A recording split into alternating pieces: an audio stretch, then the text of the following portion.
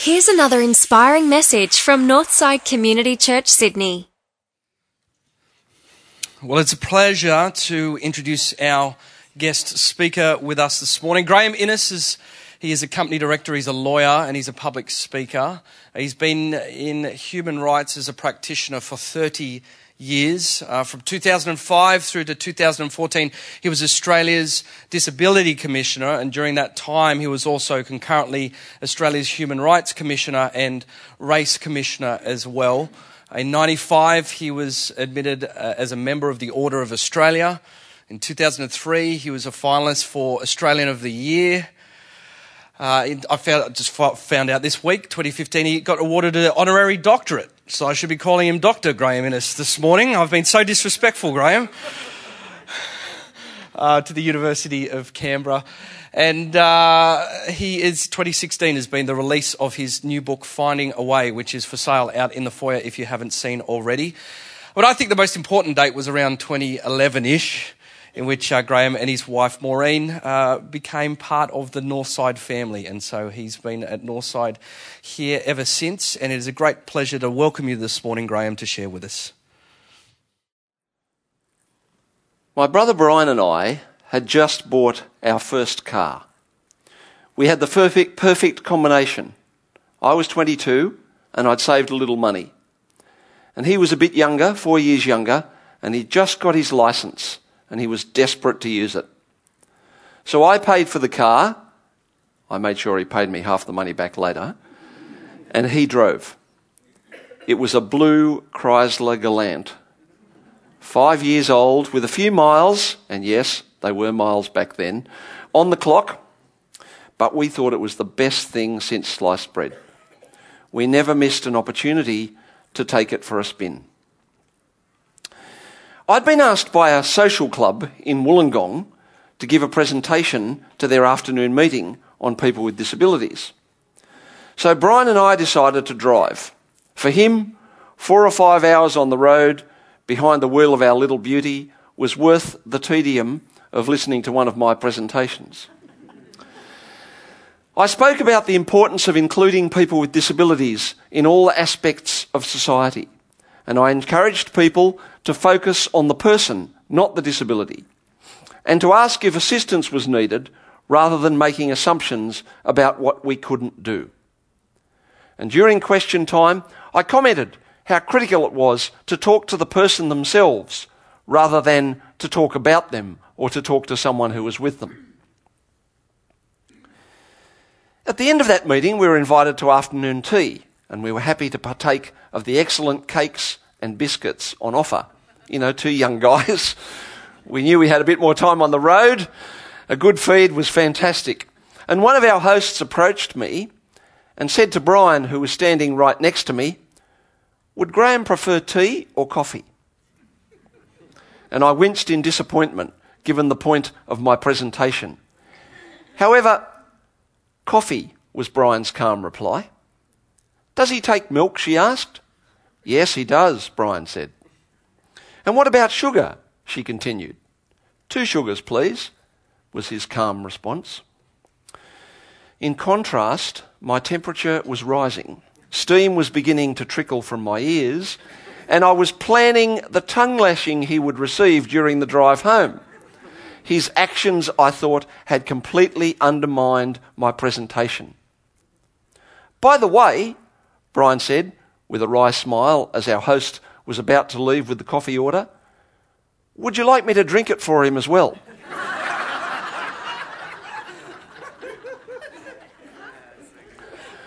Suitably chastened, she apologised to me, and my recompense was an extra cup of coffee and an extra Lamington. It was pretty good Lamington too. She'd worked out the way to my heart. Well, good morning. Oh, there's hardly anyone here. Let's try that again. Good morning. Good morning. What a privilege it is for me to speak from this platform from which so much of God's wisdom has been received by me throughout the last few years. And I pray that I'll impart some of his wisdom to you today. Now, I like to engage people when I'm speaking, And so in order to do that, I have to admit one behavioural fault. It's the one that I'm prepared to admit. Maureen will tell you about the others later if you ask in the right way. If you put your hand up when I ask you a question, I'll completely ignore you. And thanks, Michael, for your apology, but can I say I was the only one who didn't mind that the screen wasn't working this morning. So use your voices, okay? Now, why have I told this story about my brother? Well, first, it's a car story, right? Sam tells car stories. I've heard a bunch of them. Emily talked about her car in her first sermon. So I tell a car story, right? I've cracked the Northside formula. All I need now is a set of movie references and I'm home and hosed.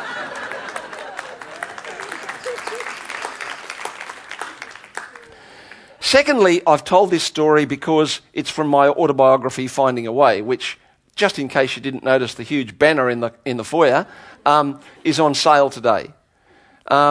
Is there anyone who didn't notice the banner? Okay, excellent. My book launched earlier this week, and $5 from each of the books sold here today will go back to Northside, my spiritual home. And I'm happy to sign them for you as well, so take the opportunity. All right, end of shameless self-promotion. But my third and real reason for telling this story is that I want to talk with you today about some issues from my life, including my faith journey. And this seemed a good way to start. And I also want to talk with you about some social justice issues which have been a major focus in my life. And Sam tells me that this segues very nicely into his next series about social justice. So God's kicking goals here at Northside as usual. I grew up in a Christian family. My mum and dad were regular churchgoers, and Dad was a church warden at Holy Trinity Church of England in Dulwich Hill here in Sydney. I went to Sunday school there. I have to say, I never had a birthday party at Sunday school. And I attended church with my family, my brother and sister and my mum. My dad used to let him help count the collection each week. That was one of his jobs as church warden. He counted the notes, which I couldn't identify quite as quickly, and I counted the coins. Many's the time that I picked out a foreign coin, often New Zealand money. Yes, it's an old Kiwi trick. Any New Zealanders here? Whoops. We used to collect them and send them off to do God's work over in New Zealand, so it was okay. My family were brought up to follow Christian values and ethics, and we realised that, as advantaged members of Australian society, we should support and care about those who had greater needs than we did. So we worked as a family to support church activities, charitable activities, and the work which my dad did as chief executive of the Masonic Hospital in Ashfield. I've also received a lot of support during my life from my parents and my family, who brought me up as one of 3 siblings, not as the special child with a disability. And I use the term special with all the negative connotations that it has in the disability sector. I got support from the couple who won a major prize in the Opera House lottery and bought me my first Perkins Braille machine. I got support from the friend of Dad's, who was a member of Parliament and who was also blind, who showed me that I didn't have to be limited in what I wanted to achieve. And I got support from the teachers at my schools, who worked hard to ensure that I had a positive learning experience. And from the many volunteers who spent hundreds of hours transcribing law books into Braille and reading them onto reel-to-reel tapes. Yes, does anyone remember reel-to-reel tapes? Yeah. And this was so, of course, that I could successfully complete my law degree. And I wanted to honour their contribution to me and their support of me by ensuring that I made a contribution to the lives of others. So I've used my skills for social justice, advocating for the rights of people with disabilities, people who are same-sex attracted, people who are culturally and linguistically diverse, etc., etc. That's how I've tried to live my life. But, and there's often a but for young people growing up as Christians, I wasn't like Hiccup in How to Train Your Dragon. Who's seen that movie? Yeah, okay. Well, you know what I mean. I didn't like to be the unusual one who went to church and talked about God. I was just like all of those other Vikings who thought dragons should be killed, not made friends with. So, whilst I had the moral compass set pretty much on course, if I can use a sailing analogy, it was set to walk along a parallel path to the path of righteousness, to the path with God, rather than hand in hand with or in step with God. I espoused Christian values and ethics, but I didn't have that hotline to God and have him walking my journey with me. And you know, that's how I spent maybe 30 years of my life. Now, I'd got it sorted, right? I was married to the amazing Maureen. We'd raised Leon and were raising Rachel successfully. I had a great career, which I loved, and I was well recognised for my work. I was living the dream. I didn't need God, so I thought anyway. I was working hard and I was very driven. And I had a moment similar to that of King David, which we heard about last week. Now, I didn't commit the sin that he did, but I did something which put our marriage and my whole family under great strain. And I'm not going to try and justify it, Sam, I'm owning it. And unlike most other issues in my life and career, I didn't know how to fix this one. Leon had by then met his wife Rachel. You know, many of you will remember Leon and Rachel. Poor Leon, he was shocked when I told him that it was most inconvenient of him to marry someone with the same name as his sister, at least until he realised that I was joking. And Leon and Rachel attended Northside. Maureen had been several times following my David moment, and I asked her if I could come with her. We attended the Search for Life course together, and it was here at Northside that I realised that I needed that support that a closer walk with God could bring. So here I am, talking to my Northside family. I started my journey with God, which has been a revelation to me in the true sense of that word. And just like you do when you play a country and western song backwards, I got my wife back, I got my family back. Oh, I didn't get my truck back, but you know. Externally, you know, my life hasn't changed that much. I still do the stuff that I do. But internally, it's a very different life. I still campaign for social justice. And the story about my brother, which I told at the start, is a situation that I experience regularly in my life. The woman had switched on my Harry Potter invisibility cloak, and she walked up to Brian and me and talked to Brian. You know, it happens in shops. I walk up to the counter with Maureen or Rachel, tell the sales assistant what I want to purchase, and they immediately start talking to the person who's with me. Quite often, they will hand my goods or my change to that person, despite me standing there with my hand out, and despite the fact that I've given them the money. It happens in restaurants, when the only advantage of my invisibility cloak really is that the bill usually gets delivered to the person that I'm with. Although Maureen often quickly hands it back to me. So it happens on aeroplanes. On one memorable occasion, Maureen was scolded, not me, by a flight attendant for letting me use the business rather than the economy class toilet. And it happens to people with other disabilities as well. people who use wheelchairs often find themselves being discussed in their presence as if they were a package or simply not there. Many's the time that I've heard airline passengers who use mobility devices referred to in their presence and over the radio as a wheelchair. You know, I'm told that this invisibility cloak is also worn by women of a certain age who can stand in shops for a long, long time waiting for attention while men and younger women are served. And you know what? I wouldn't mind having an invisibility cloak if I could switch the damn thing on and off myself.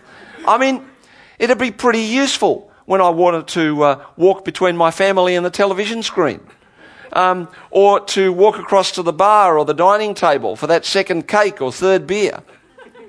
But I've lost the remote control. It's attached to the cloak somehow, but it always seems to fall into the hands of the person with whom I'm seeking to deal, rather than into my hands.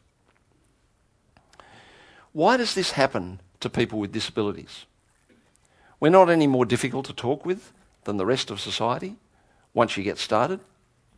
In fact, some of us are quite engaging people. It's really a demonstration of the way people with disabilities are still viewed by society.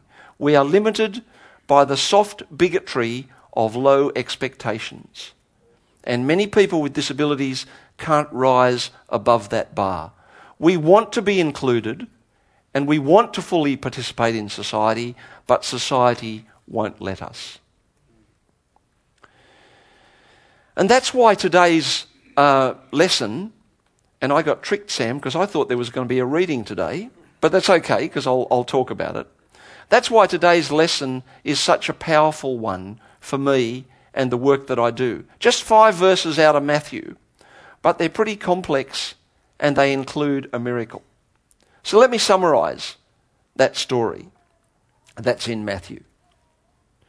Jesus and his disciples were on the road from Jericho to Jerusalem. Pretty busy road. And it was the last trip that he would make before he established his kingdom.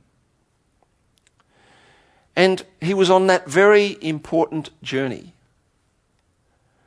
But he stopped when he was hailed by 2 blind beggars. The disciples thought that, in Blues Brothers terms, Jesus was on a mission from God, which of course he was. But they didn't want him to stop. But when he heard these 2 men calling out to him, he chose to take time out. And good on them. They kept calling out, despite the crowd telling them not to interrupt Jesus and to be quiet. The force was strong in those 2. Sam's just ticked my 4th movie reference. And the first thing that Jesus did when he stopped was asked what they wanted. He didn't ask their brothers or assume that he knew what they wanted. He actually asked them. He didn't, as many people do in our society, assume that he knew what was best for them. He didn't put on their invisibility cloak. He empowered them and he gave them the decision. And that is a lesson for all of us. And that is a sermon just in itself. Thank you, Jesus. What do you want of me? He said. He asked that question. They chose to have their sight restored, not surprisingly given their circumstances and the times, and he gave it to them. He did that. He carried out that miracle. He didn't ask them for their faith in him. He didn't ask for anything in return. He just gave it to them. And, while we're not surprised, they followed him anyway. That was one of his miracles, a large miracle for those 2 men. Now, we here at Northside can't perform miracles, can we? I mean, Jesus does that. But all of you can perform small miracles. At least, from the perspective of people with disabilities, you can. Because treating people with disabilities just like everyone else, not limiting us with assumptions, not deciding what we can or can't do, or just not talking to us at all excludes us. And changing that approach for us is a small miracle. So you can perform those small miracles. You know, the broader community, consciously or unconsciously, works to exclude people with disabilities. Barriers are constantly erected to keep us out. The print document you hand me as I walk into a function keeps me out. The set of stairs you put between a person in a wheelchair and her destination keeps her out. The complex wording of a sign, which some people with intellectual disabilities can't follow, keeps them out. And the lack of flexible working hours, which mean that some people with mental illness can't do their job, keeps them out. And the attitude barrier, where you exclude us with that soft bigotry of low expectations, keeps us out. So, what do these small miracles look like? Because you know what? Exclusion is everyone's responsibility. As David Morrison said, in regard to the Australian Defence Forces, the standards you walk past are the standards you accept. Well, these small miracles don't look like disempowering people by reinforcing their marginalisation. They're not accepting that there's nothing we can do if a person can't get a job because of their disability. They're not expecting that everyone will behave in the same way because you can hear a person asking a question in a noisy restaurant. Don't get cranky with a person who asks you to look at them or look in your direction when they're speaking to you, because they may have a hearing impairment. We can do small miracles by just including people with disabilities in everything we do, just as we include everyone else. Following the lesson of my brother, and just like Jesus did with those two blind beggars, ask us what we want, just as you would ask anyone else. Respond positively to the answer that you're given. Don't assume that you know best anyway and ignore it. And don't expect faith in return. And if you can perform small miracles, just like Jesus performed a large one, you'll contribute to improving the lives of 20% of Australians with disabilities. Let's pray. Lord, thanks for the start that my parents gave me with you. And though I moved away from you, thanks for using my own sin to bring me back to you. Thanks for the chance to share some of my story with Northsiders today. Thanks for this wonderful church of yours at Northside and the way that you, through it, empower us to live Christian lives in the broader community. And thanks for the large miracles that your Son performed. Help us to emulate those through small miracles and thus improve the lives of Australians with disabilities. Amen.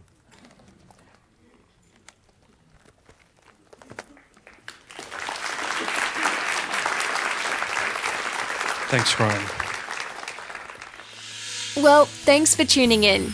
If you'd like to find out more about Northside, visit northsidechurch.org.au.